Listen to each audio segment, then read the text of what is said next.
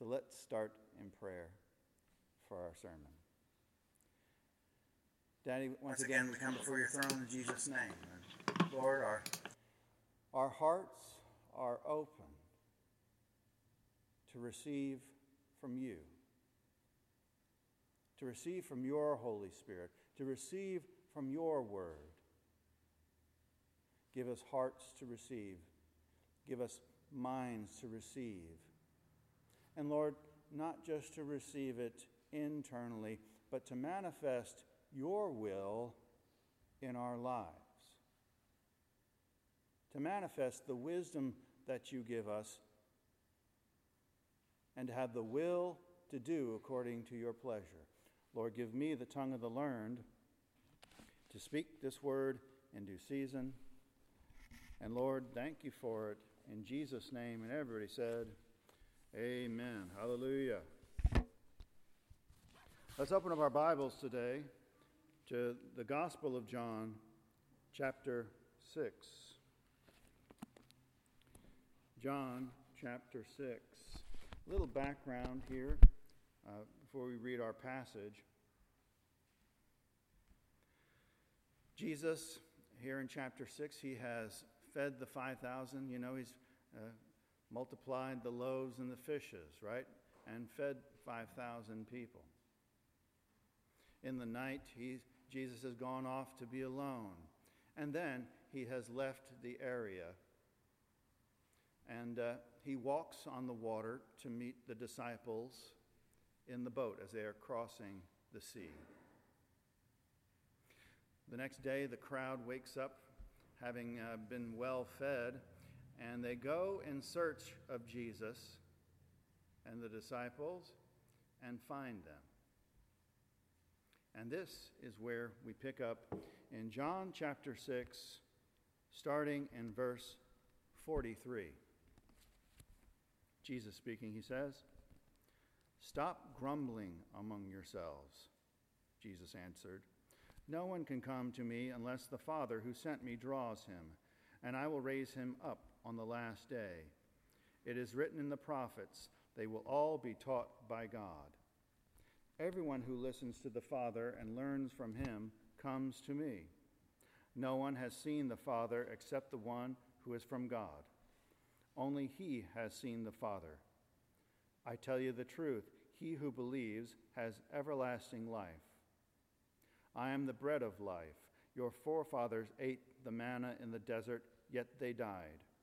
But here is the bread that comes down from heaven, which a man may eat and not die. I am the living bread that came down from heaven. If anyone eats of this bread, he will live forever.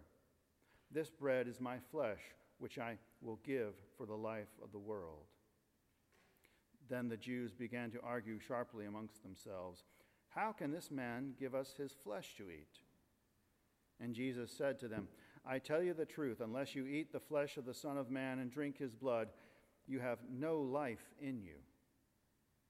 Whoever eats my flesh and drinks my blood has eternal life, and I will raise him up on the last day.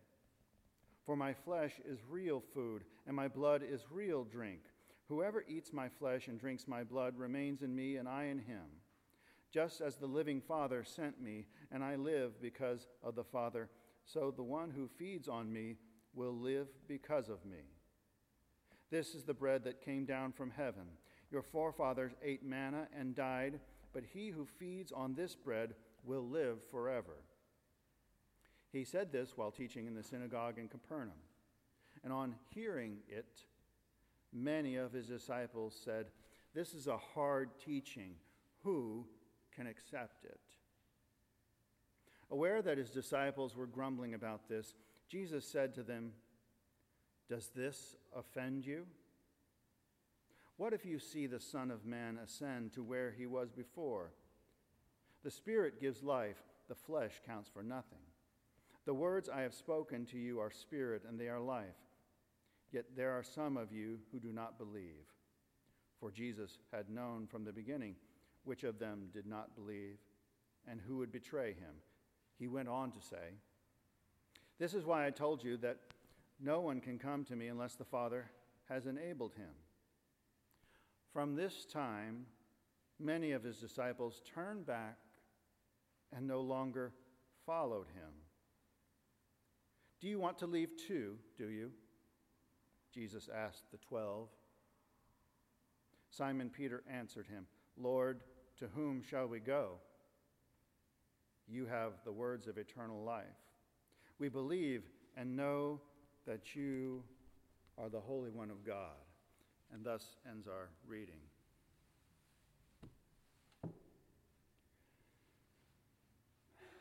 One of the main focuses of the Gospel of John is the idea that the people expect one thing and they get something different.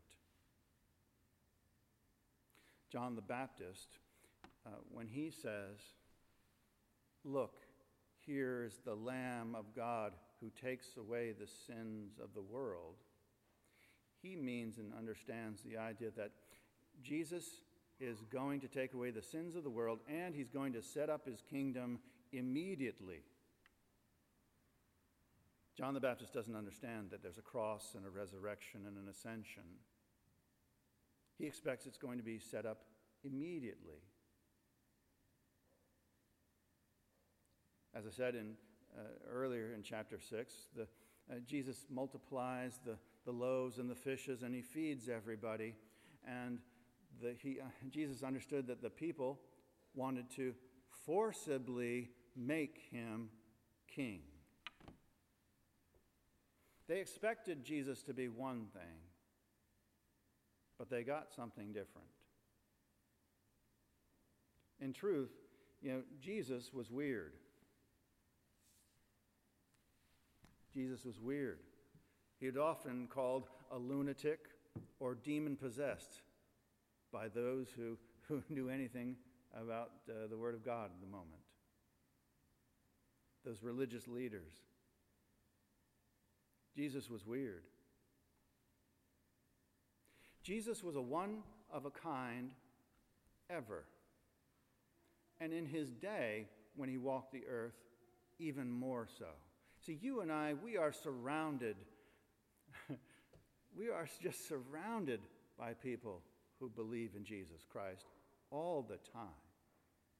There are, hundreds and hundreds of millions of believers all across the planet. In Jesus' day, he was it. He was a unicorn, right? He was the one and only of his kind. His closest disciples didn't really understand him. They didn't understand the cross in spite of the fact that Jesus explained it over and over again.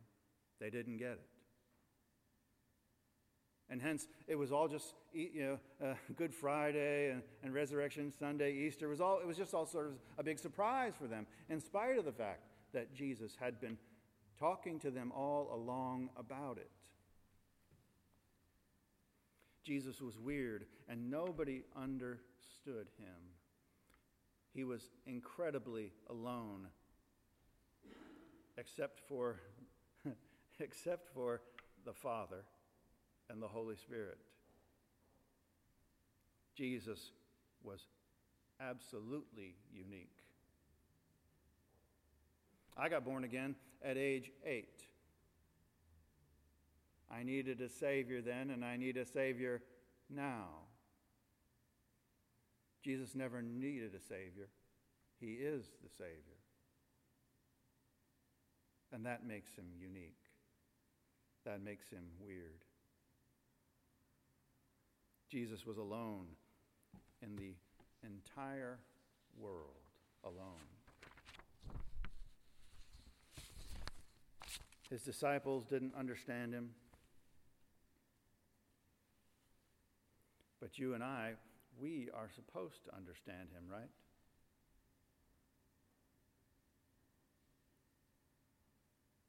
The disciples didn't always know what they very rarely knew what Jesus was up to.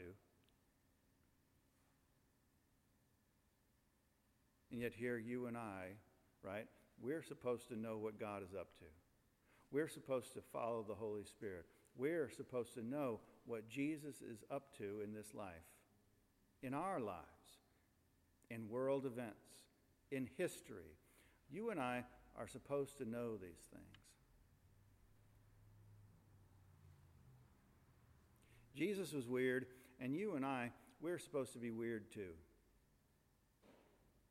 That's all there is to it. A friend of mine, Jay, is a retired submarine captain. And he tells this story.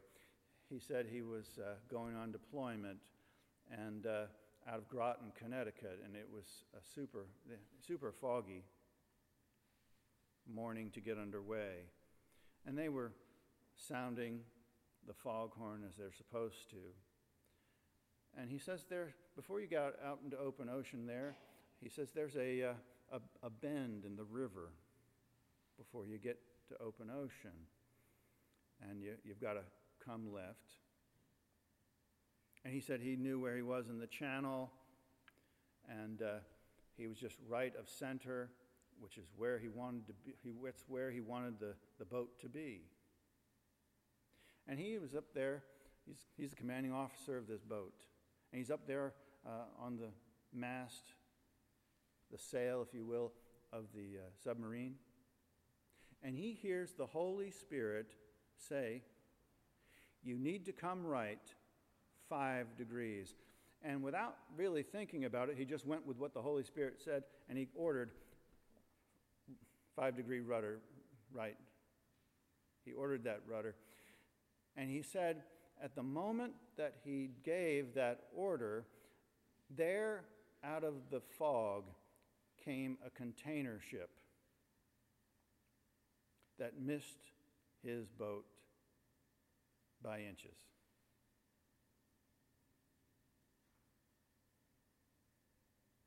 That's weird.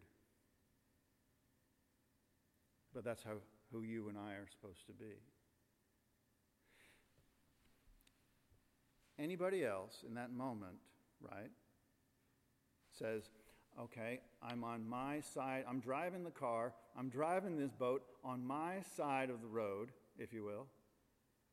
I am following the track, the charted course.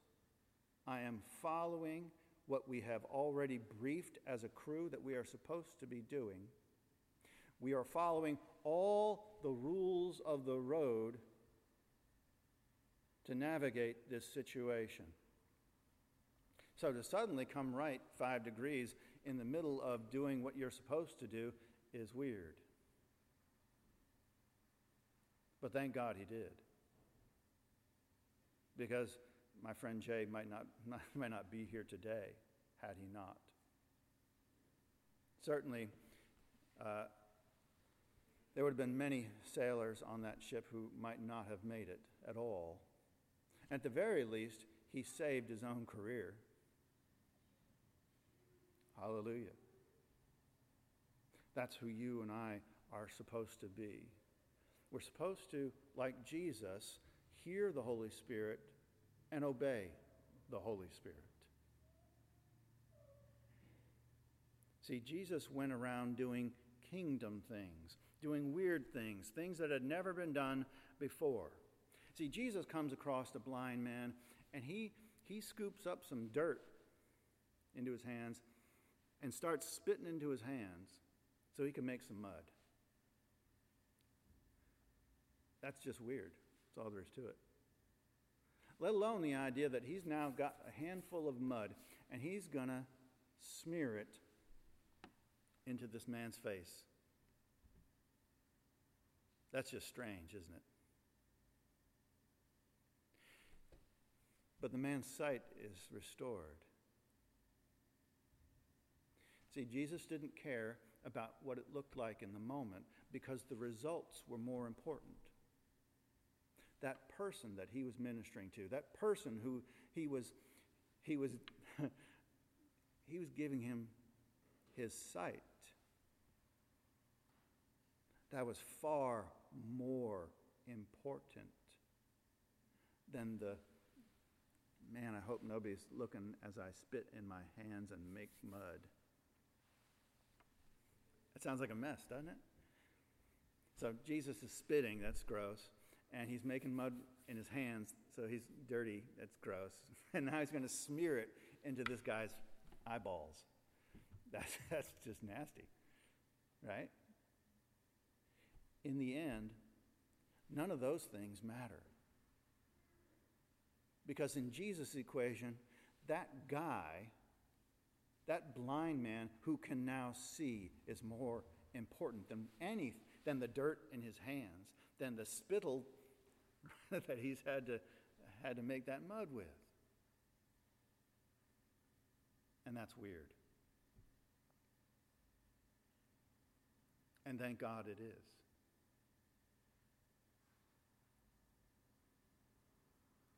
Without listening to the Holy Spirit, my friend Jay is probably dead. And at the very least, he's relieved of command and never retires. Without obeying the Holy Spirit and willing to be weird, that man doesn't get his sight back. If you ask me, that's pretty important. Let alone the blind guy who wasn't blind anymore. That seems pretty important, doesn't it? Jesus was weird. He commanded the dead to come back to life. He walks on water. He turns water into wine. He makes the lame to walk and the deaf to hear, and the demons flee, right? Yeah. And I think the problem is that with those things, with that little list, that casual list, really, that I just read, is the idea that we often read those stories casually. We're so comfortable with those stories that they almost seem like fairy tales, right? I mean, here we are, beginning of the Christmas season, right? Was the night before Christmas, and all through the house, not a creature was stirring, not even a mouse, right? We could probably recite the whole thing. Yeah. Well, Jesus was at a wedding in Cana, and they ran out of wine, and he said, pour out the water into the cisterns, and then draw and give it to the master of the ceremonies of the banquet. You see, the difference between 'twas the night before Christmas, right, and Jesus' first miracle is that Jesus' first miracle, turning that water into wine, really happened.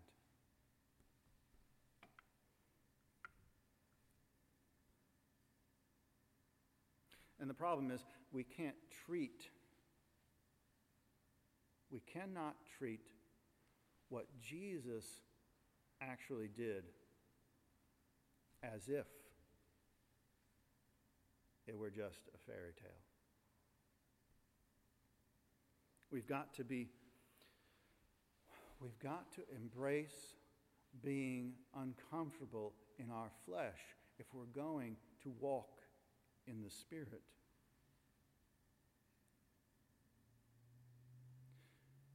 Your Bible and my Bible says that Jesus is the same yesterday, today, the 24th of November 2019, and forever.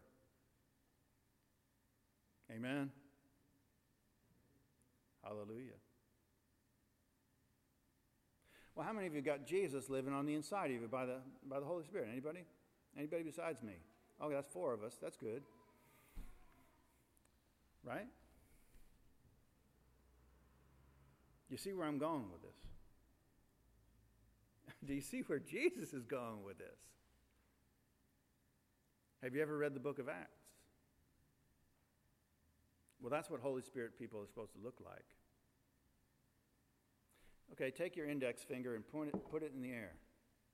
Point it up, okay. Now I want you to point to where the Father is. Okay? I want you to point to where Jesus Christ is. Right? Now I want you to point to where the Holy Spirit is. And I know that's a subdivision of the Trinity that isn't real, but it is. But it is an object lesson that the Father is in heaven on his throne, and he's in your heart by the Holy Spirit. Jesus is to the right of his throne, right, ever living to make intercession for you and for me in heaven, but he's also in your heart by the Holy Spirit. Yeah, and don't worry, of course, the Holy Spirit is there in heaven as well, and in your heart and mine as well, as believers. And the point is this, that the very same Holy Spirit that empowered Jesus to do all this stuff should empower you to do all that stuff. Hallelujah. See, Jesus was weird. And if we're not comfortable with Jesus and the level in which he moved in the Holy Spirit, and he has called you and I to move in the Holy Spirit, well, then that's on us. It's not on him. Amen? Jesus is God eternal, and he's not changing. He's not changing for my theology. He's not changing for your theology. He is always in the mood to show out and to show off who he really is in life. That he is God, that it is his kingdom, that it is his world. This is my Father's world. We sing that song, don't we? And he means it. That's on us. Jesus is all about building his kingdom and displaying his power and authority, and he wants to display it through you. Not the person next to you. That's Y-O-U, the person in the mirror in the morning, that guy, that woman, that person. Jesus is weird, and he did weird things. And if we don't want to be weird, well, then that's on us. Because that's what Jesus has called you to be. He's called, you are an alien. This is not your home. You are not from here. Heaven is your real home. You are a temporary resident of the United States of America, a temporary resident of this plane of existence. Jesus was weird. He said this. He said, your forefathers ate manna and died.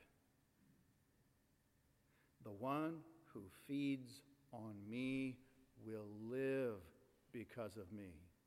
Jesus is not talking about communion here. He's not talking about communion. Remember, he had just fed the 5,000 folks, right?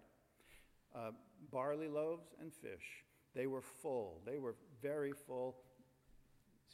They were satisfied. They had eaten. And then they wake up the next morning and Jesus has moved on and says, oh man, my meal ticket just left. Free food, right? Come on now.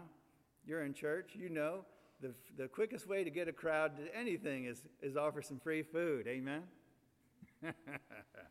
You know that's right. Oh, yeah.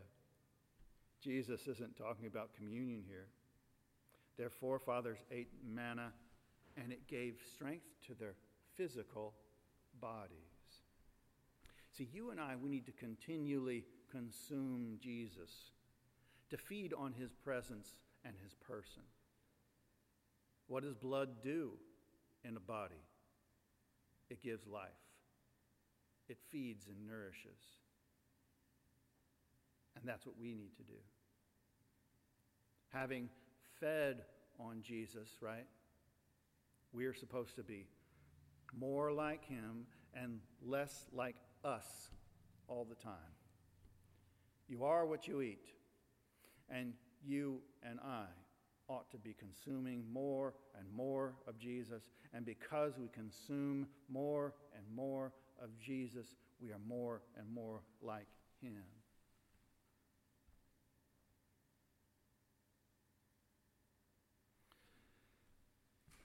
Try to answer this question for me. In our thinking and believing, are we trying to make Jesus more like us, or are we trying to become more like him? I'll say it again. In our thinking and believing, are we trying to make Jesus like us, or are we trying to become more like Jesus?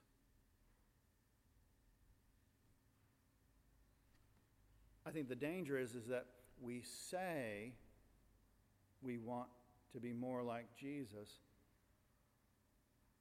but in our humanity, in our flesh, we tend to make him more and more like us. And that's the problem. See, to make Jesus like us is to remove his uniqueness from all of history. To make Jesus like us is to deny his supernatural power, the supernatural power of his existence, of his blood, of his cross, of his resurrection, and his current reality as God of all creation. See, to make Jesus like us is to fashion an idol of Jesus and not to worship the real Jesus. See, no facet of Christ's existence or personhood can be understood except by revelation of the Holy Spirit. Something supernatural has got to take place in our lives for us to understand Jesus. And it's that way, and it never, ever changes. You know, like I told you, I got born again at age 8, and I had a supernatural revelation and understanding. I got born again. It was amazing, and it was beautiful. But to take the next step of knowing Jesus Christ, I had to have that same revelation. A different, slightly different revelation of who he is, who he really is, and how I'm not like him, how different he is than I am. And I had to move forward in that understanding. There's got to be a living connection between me and the Father and Jesus and the Holy Spirit. And I've got to be willing to tap into that existence all the time. Willing to pray, willing to hear, and willing to obey.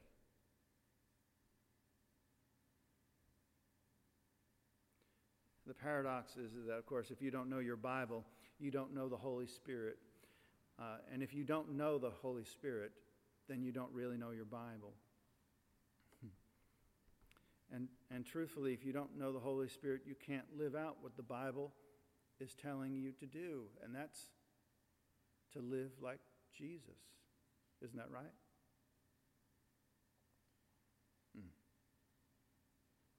Jesus was weird, and even St. John, right, who wrote this gospel we've part of this gospel we just read, he comes face to face with Jesus in the book of Revelation. Do you remember that? Now, John had been with Jesus Christ 24/7, 365, in the heat, in the cold, at night, and in the morning, for 3 whole years. No one was closer to Jesus than John. No one. And yet, when John sees Jesus in the book of Revelation, he falls down as if he were dead at his feet. That's how different Jesus was than what John already knew. John had an amazing, close, and intimate relationship with Jesus Christ while they walked together. And now, it is a revelation, right? The book of Revelation is the revelation of Jesus Christ. And John is face to face with the glorified Jesus, and it's overwhelming to the point where he passes out. Man, that's the Jesus I want to know. Forgetting what is behind, I press forward to know Jesus Christ, to know his resurrection power, to know who he is, and to know more and more of who he is. Amen? I want to know that Jesus. I want to know that Jesus. I want to hear his voice so clearly that the slightest whisper is his command, and I move. The glance of his eye is my guidance. That's what I want. That's what I want. Jesus was weird, and he did powerful, supernatural things. And I want to be weird and do powerful and supernatural things too. In the summer of 2018, I was aboard the USS Steedham, and we were underway in the Sea of Japan. And my morning habit while underway is to go up onto the starboard bridge wing and pray. And I always pray out loud, and even if it is just to mutter under my breath, but always out loud. And this one particular morning, I was in some particularly fierce prayer for our crew and for many other things. If you think about that area of the world, you know, you got the Chinese, the North Korean, and the Russians running around out there, and that's why we are there. And so I was in some particularly fierce prayer in the moment, and one of our ensigns came out onto the bridge wing, and he says to me, "Chaps, what are you doing out here acting all weird?" And I, in that moment, just threw my hands up and said, "Yes, thank you, Jesus. I'm out here being weird."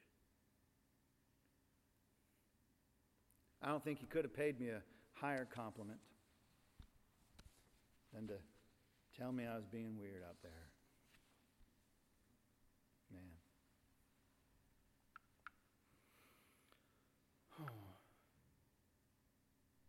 You know, Jesus never went to a church service that he didn't totally and utterly mess up. He messed up the service, not that he was a mess up. But every time Jesus stepped into a house of worship, every single time, something supernatural happened.